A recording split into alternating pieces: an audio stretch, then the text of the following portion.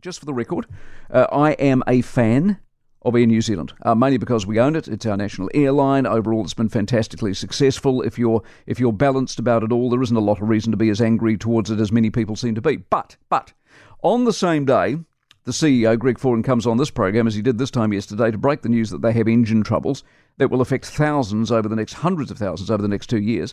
He then attends a tourism summit yesterday afternoon, talks about supersonic and hypersonic travel. And in that is the messaging problem. Air New Zealand, you see, gets a lot of free publicity, mainly because aviation's a fascinating area. We like to travel a lot because we're at the bottom of the world, and a lot of journalists get freebies, and that's free PR. Small note, by the way, to those in the media who do reviews of trips that involve business class travel, of which I've read 2 lately.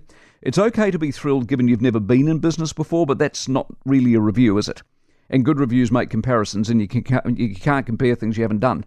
So it sounds more sort of like a breathless freebie to me than actual journalism. Anyway, this past week, we've had coverage of Air New Zealand's Koru Club changes. And those changes include reusable cups.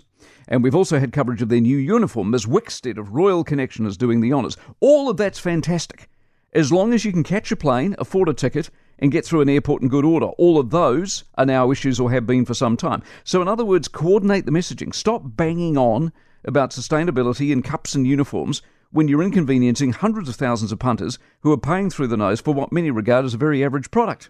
Stop fantasising about flying to London in 4 hours when you're offering ATRs between main centres. See, what COVID's taught us is aviation's fragile. It has massive engineering issues, capacity issues, service issues, labour issues. Airports are okay at best, with the odd one actually what you would call first world. In other words, for all the hype and romance and the rhetoric, when push comes to shove, it hasn't advanced all that much in decades, with the exception of the longer haul point-to-point services we now enjoy these days. Get some engines that work. Get jets on the main trunk routes. Drop prices. Increase competition. Work out the airport experience. Be as climate-friendly as you want. But until then, let's leave the hypersonic to the Jetsons, because it's about as real as it is now, which is to say, well, not very. Now, Mike, good old Labour, bloat the public service and give more time to get jobs done to boot, and the jobs still get cocked up. It's not a bad point. 3 weeks gives the impression, see, this is what worries me about all of this. This is America, isn't it? 3 weeks gives the impression the fix is in, and now we know it. What? There's no fix. Just relax, will you? I mean, this is Georgia. In Nevada, all the nutters in those places who think the election was stolen. You wait, there'll be videos of people stuffing ballot boxes with multiple votes and Venezuelan connections. It's just incompetence, people. That's all it is. Get Dominion on the phone. You've got people who can't do their job properly and input data. It's a data entry issue, nothing more. Just try. I mean, I don't want to defend any of this, but come on, there's no real conspiracy theory here.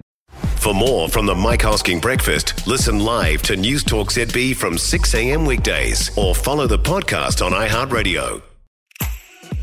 If you enjoyed this podcast, you will love our New Zealand Herald podcast, The Little Things, hosted by me, Francesca Rudkin, and my good friend Louise Airy. We focus on all the little things that you can do to make a positive impact on your life and to cut through the confusion from the health and wellness industry.